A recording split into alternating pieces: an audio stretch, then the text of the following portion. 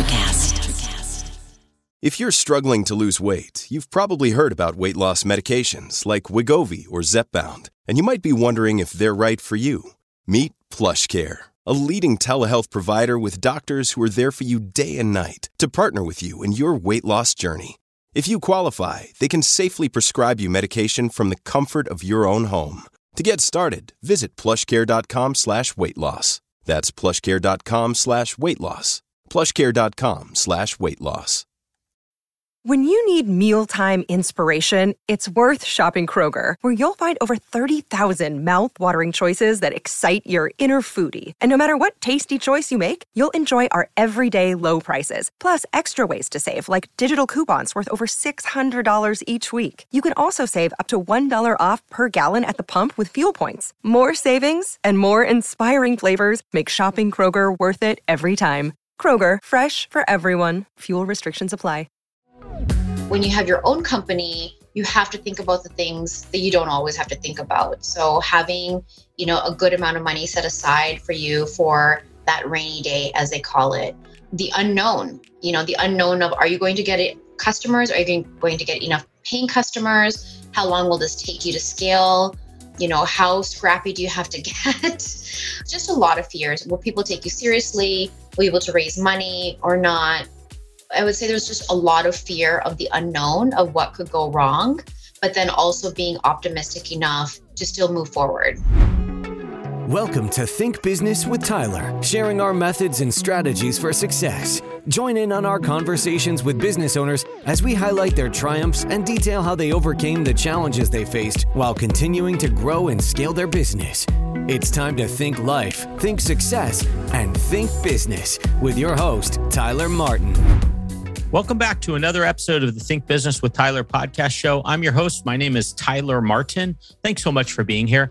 My goal for this show is to help business owners and entrepreneurs like you scale and grow their business. I truly believe business owners are often just a couple puzzle pieces away from building the business of their dreams. Today's topic is around bootstrapping.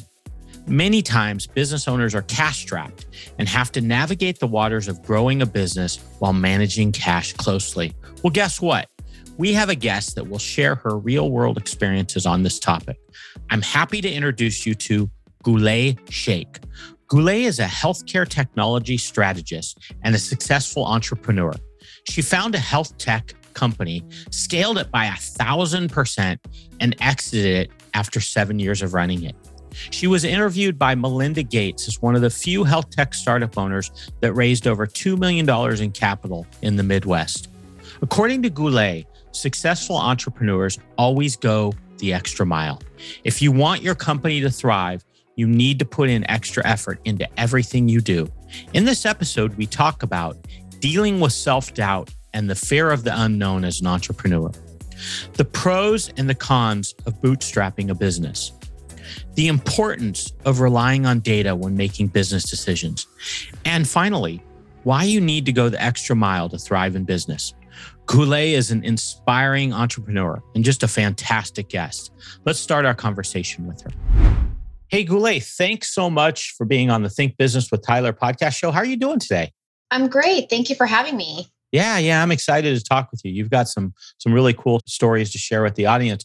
Before I sometimes I get ahead of myself. So before I do that, I'd love to talk a little bit about, can you tell us about you and what you do and what got you here today?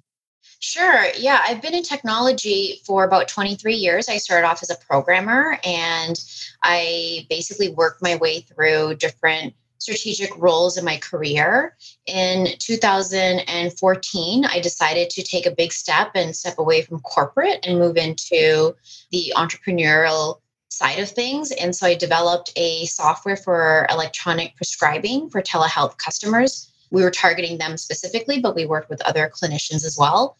Yeah, and so that path led me towards learning about out-of-pocket cost issues for patients, as well as artificial intelligence and predictive analytics. And that's kind of what I focus on now today in my career. Yeah, very cool. So first thing I want to ask you, when you make that transition from being a corporate person to having your own business and kind of following your dream, What's that like emotionally? Like, what do you remember some of that transition and that questioning of should I do it or is it the right thing for me? What was that like? Yeah, it was scary. I will be honest, because although I always had an entrepreneurial mind in my corporate setting, I always had the leverage of a paycheck and the stability of, being able to go into work and focusing on my skills rather than not focusing on or like growing a company. And I was always very focused on innovation as well. But when you have your own company, you have to think about the things that you don't always have to think about. So having, a good amount of money set aside for you for that rainy day, as they call it, the unknown, the unknown of, are you going to get it customers? Are you going to get enough paying customers? How long will this take you to scale?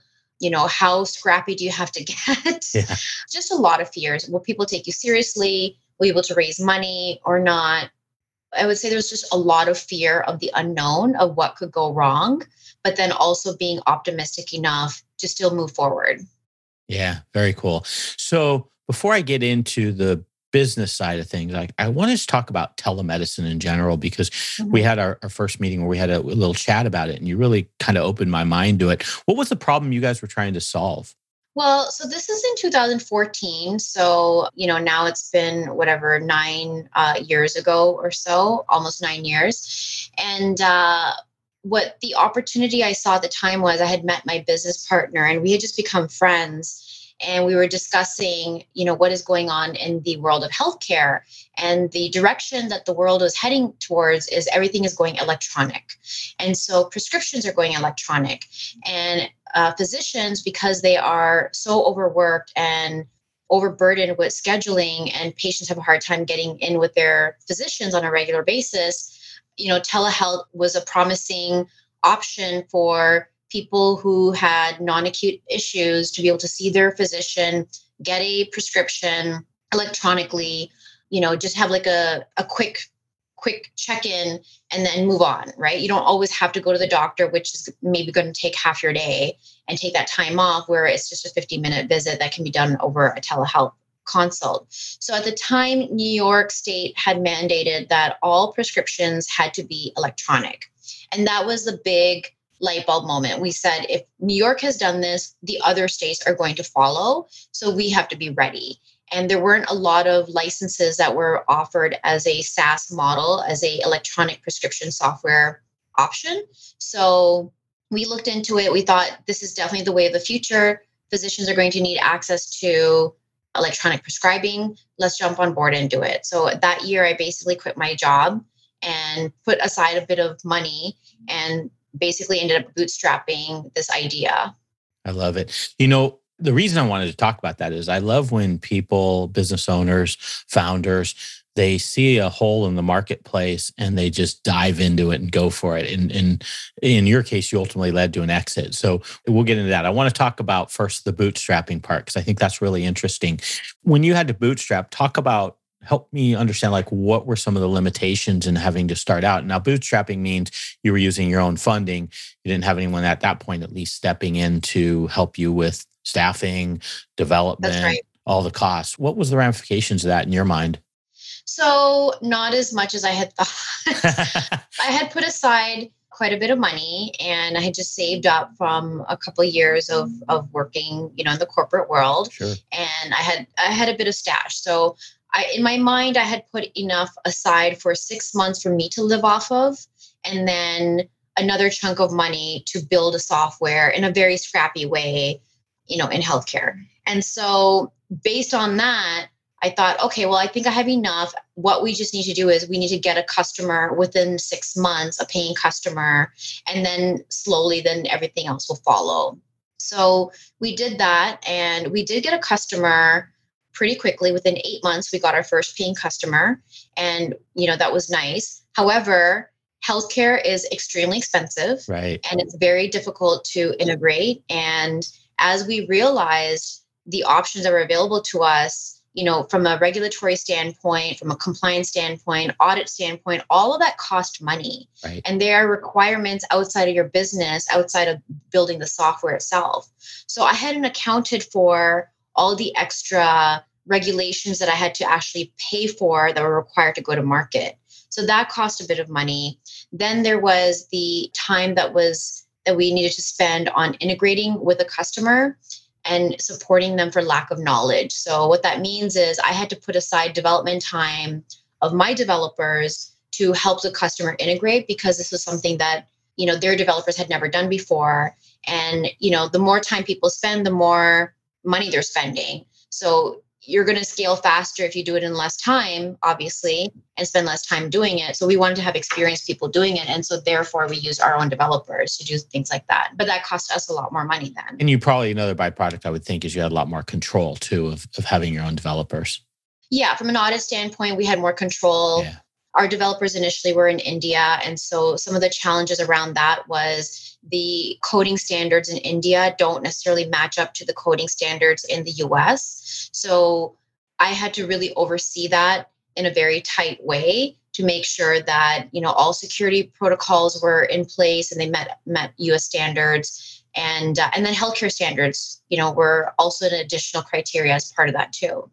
Were there periods where you questioned your ability to be successful with your venture, or was it always like, I know this will work? I mean, did you have dark days where it's like, I'm not sure? Every single day, I questioned myself. Every single day I went to bed at night thinking, what am I doing? Is this going to work? I have no idea what's going to happen. And every single day I woke up in the morning, I was like my feet on the ground. I'm just like, we're going to get this. I know I'm doing, like, there was just something inside of me where I was just pushing so hard. And I really felt that this was going to change the industry. I just didn't know what it was. Like, I knew why I was doing what I was doing, but I didn't know how fast and if we would actually be successful or not. But then, the day hits you hard, and every day at night, I'm just like, what am I doing?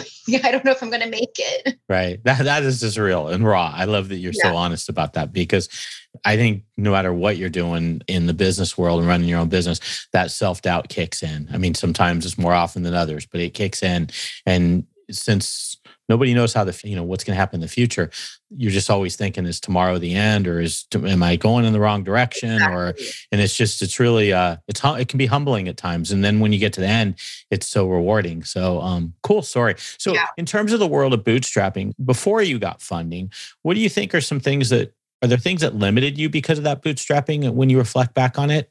Absolutely. Absolutely. I think at the time, I didn't know anything about it. And I tried to go to a lot of seminars and join a lot of entrepreneurial meetups and groups and everything. And I was trying to learn about the whole process of raising funds versus bootstrapping.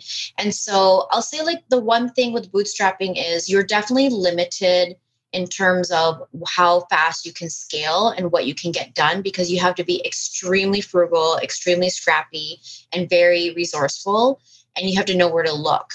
And that can take time to get that done. So it takes you longer to scale versus having the funds available to you and having, a solid team in place. At the time when I was bootstrapping, the pros I was thinking was I have control over my company. So all the decisions I make from a technology standpoint, from a design standpoint, from customer experience standpoint, I can control what that looks like. And I don't have outside, forces telling me to do otherwise, where I'm so close to the customer and their needs. So that was, I would say, probably what drove me in terms of my ambition to stay on the bootstrapping road.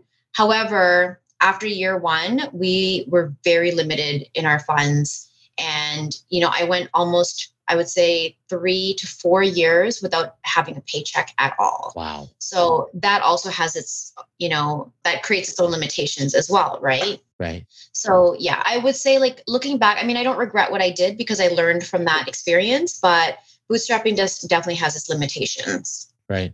The true definition of sweat equity, 3 or 4 years without a paycheck. Mm-hmm. Man, that's awesome.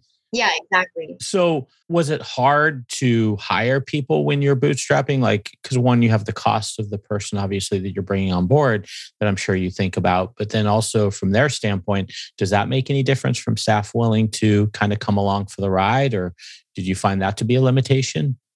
Yeah, I think so. We decided to go offshore in terms of our resources and building our team, and so that helped us financially. But every mistake will cost you money as well. So any mistake we made in terms of our offshore team and the decisions that they made, it cost us extra money to fix the problem. So that's something also I had to also look into in terms of planning things out correctly.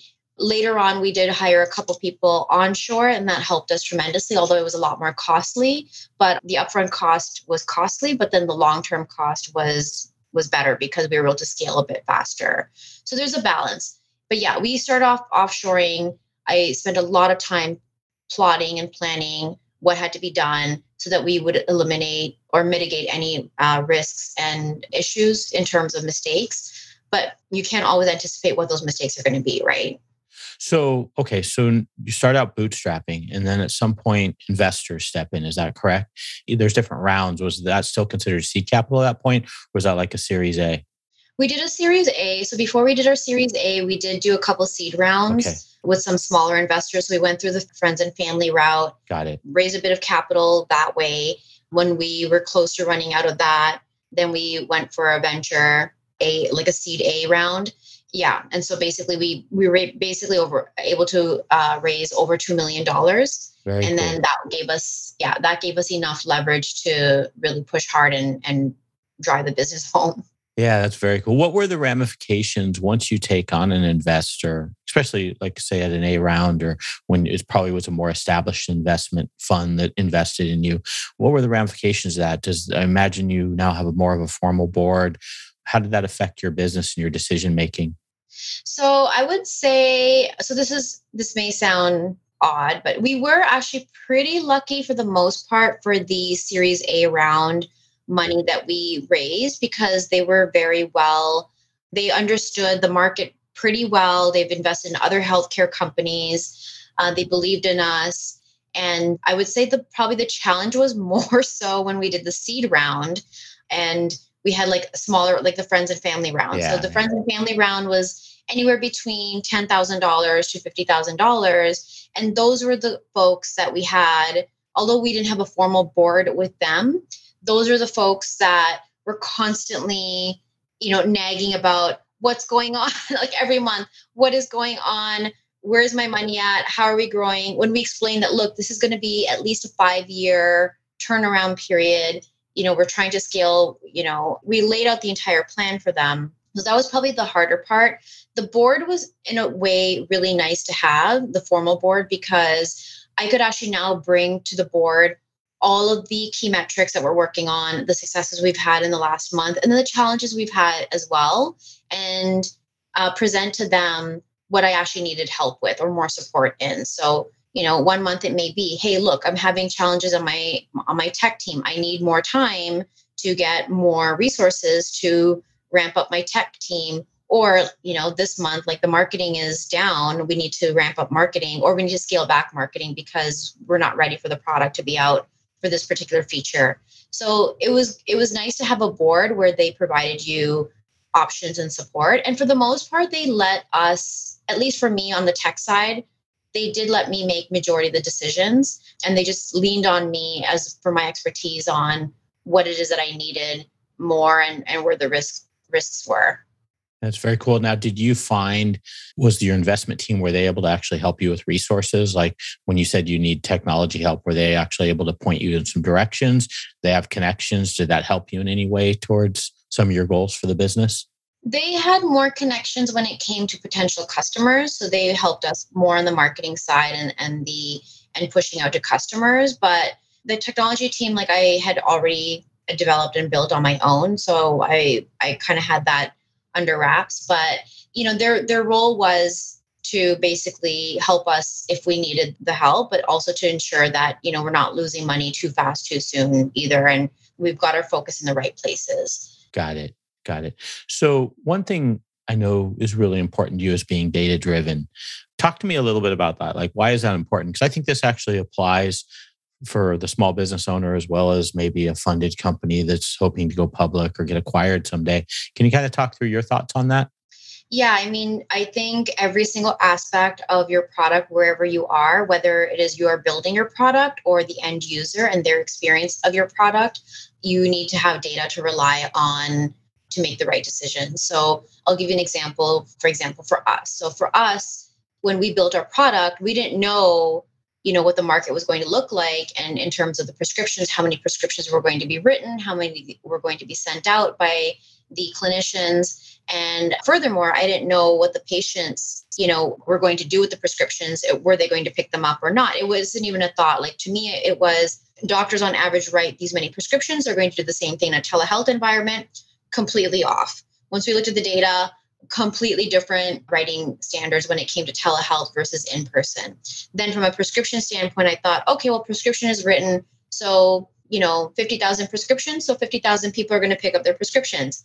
Wrong again. 50% of people don't pick up their prescriptions. So that data then helped us look into understanding why the patients weren't picking up their medications. And then we realized that actually this is a whole industry-wide problem where 50% of the population don't pick up their medications. And the majority of the reasons around that is because of cost. So they can't afford their prescriptions, whether it's their copay amounts or they just don't have insurance to cover it.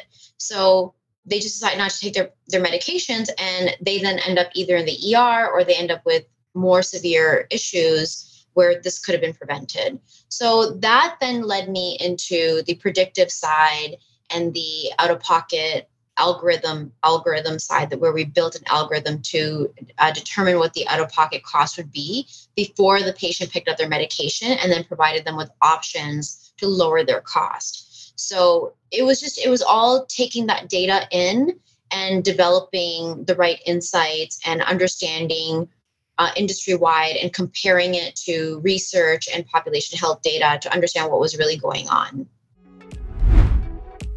If you're a business owner feeling stuck in your business, overwhelmed, responsible for everything that happens, and working long hours, Tyler helps his clients develop processes, hire high-performing team members, and better understand their financial metrics and numbers to allow for a more predictable, less hands-on business.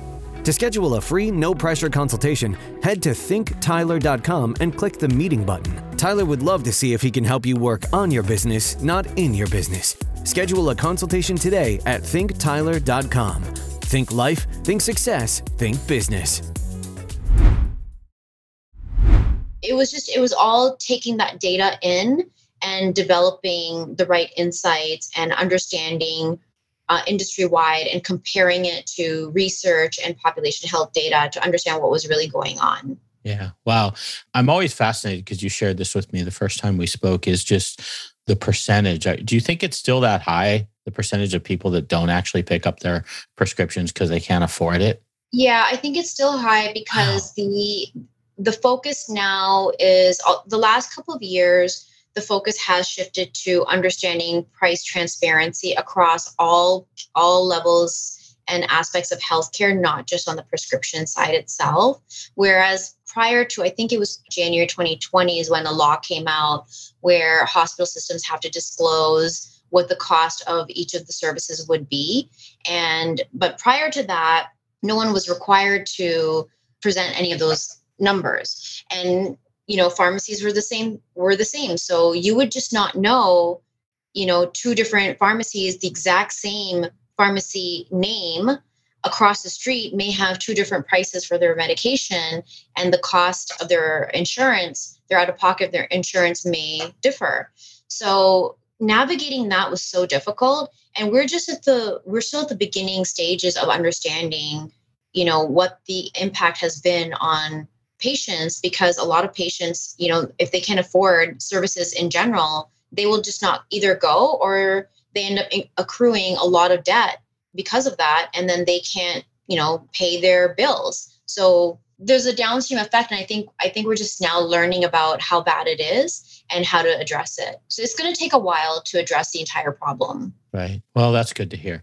So switching gears, I want to talk about exiting your business, the emotion around that, the amount of time it takes to actually finalize a deal. Can you kind of take us through that process? Like, what was it like? I mean, it's a win. It's awesome. Yeah, it was tough, So when I started my business, itself that year, after I had quit my job and started my business and went in all in, I found out about 3 months later that I was pregnant. Oh, wow. And so in my mind, I thought, okay, this is fine. I'm just going to spend the next 8 months really driving hard, getting as far as I can in the business. And then I'll set it up for success. I'll take like maybe a couple months off to take care of my infant and then come back in and everything will be good. Of course, things did not work out that way. So it was a hard grind for a good 7-8 years. And then when it came to wrapping up, it was very mixed emotions because I basically developed this company as well as raised my child at the same time. And, I still strongly believe in the product that I created. I hope it's still helping people. I know it's in decent hands now and they're doing a pretty decent job. But yeah, like a lot of mixed emotions. I just remember that passion I felt every single morning, getting up and trying to solve this problem and, digging in deeper and deeper. And then once that was gone, I was like, oh, okay, like, I guess, what do I do now next? So yeah, it was very difficult. It was not an easy thing to let go of, but I felt good that I did create something that will continue to give back, as opposed to it's not the end of that product. Yeah. Now, when you're going through that process of negotiation, did you just kind of have a slam dunk deal, or was there a period of time where it's like, is this really going to happen? Is it not going to happen? Do I want to do it? Is the right dollar amounts and all that? Was all those moving variables? So was it kind of like an emotional roller coaster a little bit? Yeah, I would say I'm pretty level-headed for the most part. So I don't usually get too high and low, but it was stressful.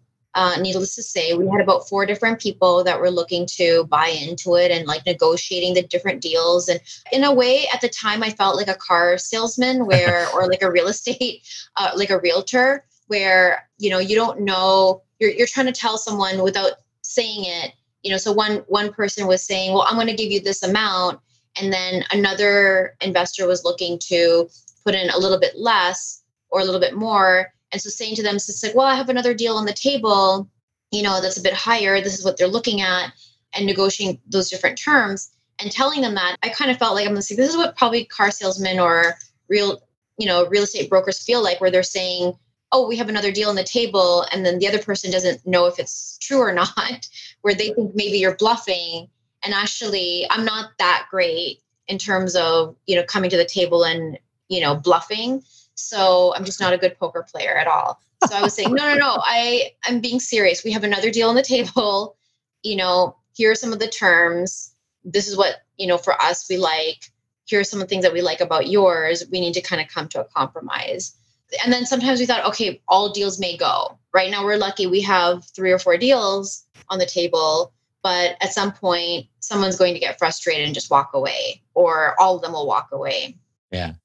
That's especially the larger of the 2 sales I had. The second one for me was like really emotional roller coaster. Like it was literally first due diligence meeting, kind of walking away, reflecting on it, thinking, oh, this will never happen. Then we would meet with someone else and the other one would continue to move forward. And it would just felt like, I don't know. I guess I'm not quite as emotionally even keel as you. I felt like, it's hard. I mean, it's your whole life. Yeah. You put a lot of time into it, and it's like literally could go from, really having life-changing situation to not having it at that point, at least. But it's interesting to hear your perspective. It's nice, definitely, when you have multiple parties interested. That definitely, I'm sure, made it a lot easier. Yeah, I would say the thing that probably put me at the highest level of my stress was the due diligence that we had to spend on one of the deals. And that alone, that due diligence cost us $350,000. Wow. And at the 11th hour, they backed out. Oh. And that was probably the biggest hit that I had. It's like you kind of know as you're going in that it could fall apart, but that was the one deal we thought was going to go through because everything was matching up and lining up. And that was more of a merger and acquisition type opportunity that was happening. And the other party that was going to be merged with us at the 11th hour, they said, no, we changed our mind. We're not going to do this. So that was a very, very difficult. Yeah. Wow. Yeah. That's a lot of money too. That's a big investment to have. Yeah. For a change of mind. Especially for a startup. Yeah. Yeah. Yeah. So, hey, I want to talk for our last area that I'd just love to talk about and I want to make sure that I give it justice and I present it the right way. We talked a little bit about, you being a female engineer in a mostly male-dominated category.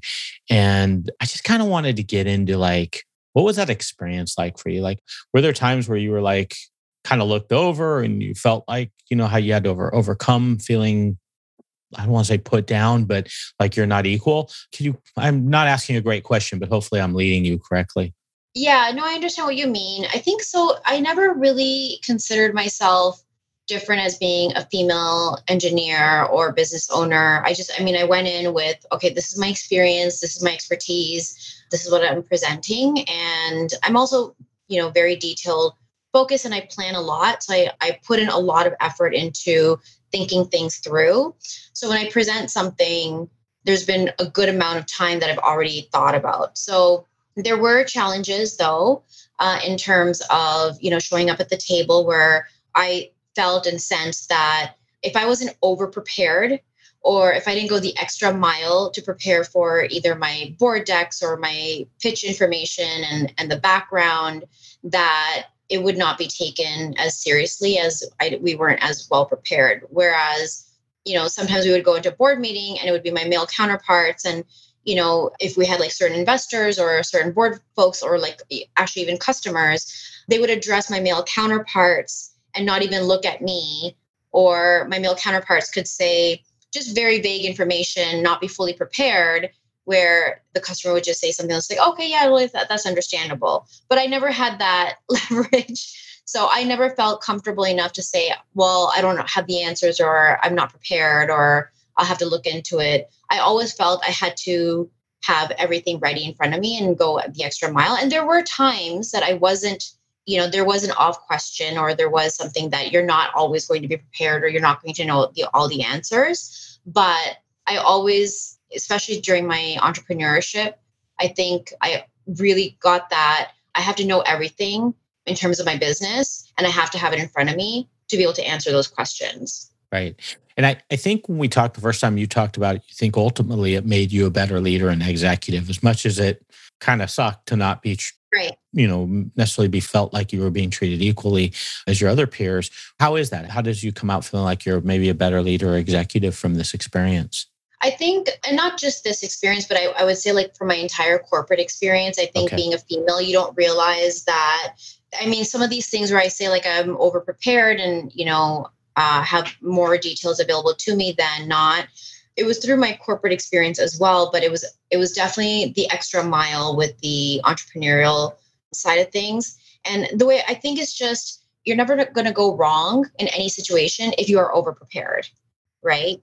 So the more information you have, the more research you have done, it will show, even if you don't have to use that information, it will show in terms of your knowledge, your passion, your focus, your drive, your discipline, and understanding the full picture of what you are coming forward with.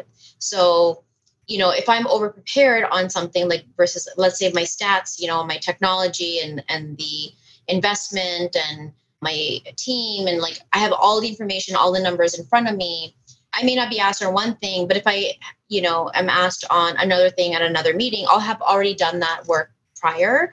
And then it's really great in building the trust with your counterparts as well as the people that you're, presenting to. Yeah. Yeah. That's a great point. I really do like that. In fact, didn't you say when you were in your corporate world, you were the sole female in a team of 60? Is that correct? Yeah, when I first started. So when I first started my career, I was 21 years old. I was one of the youngest engineers on the team, and the only female and the only minority as well. So, it was 60 people on our team. I was the only female. And I think even in my graduating class in school, I was one of 6 women out of 300.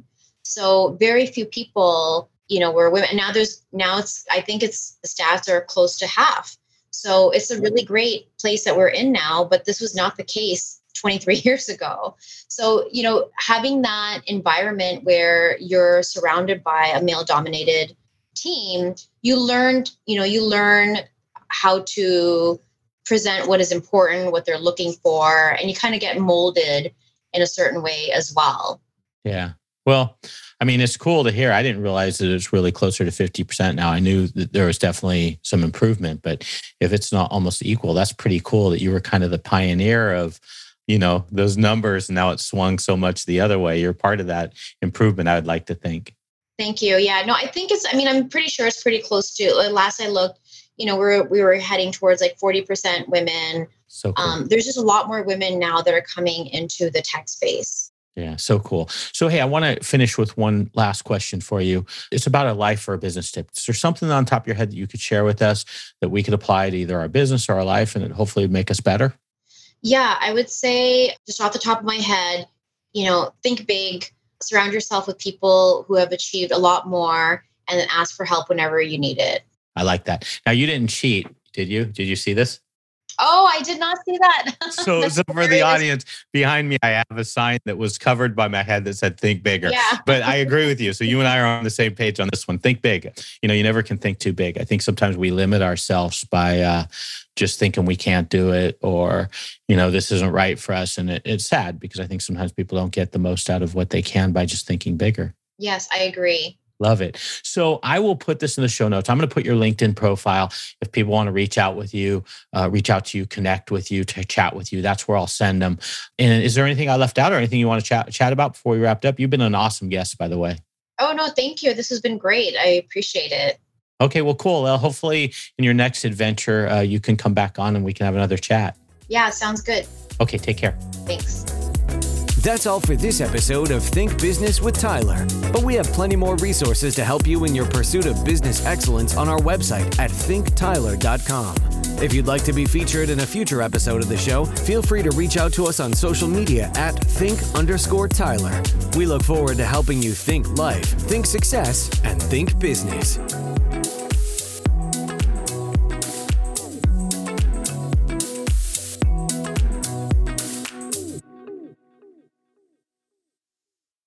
Welcome to Transforming 45, the podcast that celebrates the incredible power of passionate voices. I'm your host, Lisa Boat. Join me in conversation with heart-led humans who share their deeply personal stories of transformation. Transforming 45 is here to uplift, connect, and remind you that it's never too late to write your next chapter. So get ready to be inspired, empowered, and transformed. Join me in this community where through powerful storytelling, we heal and reclaim our inherent magic.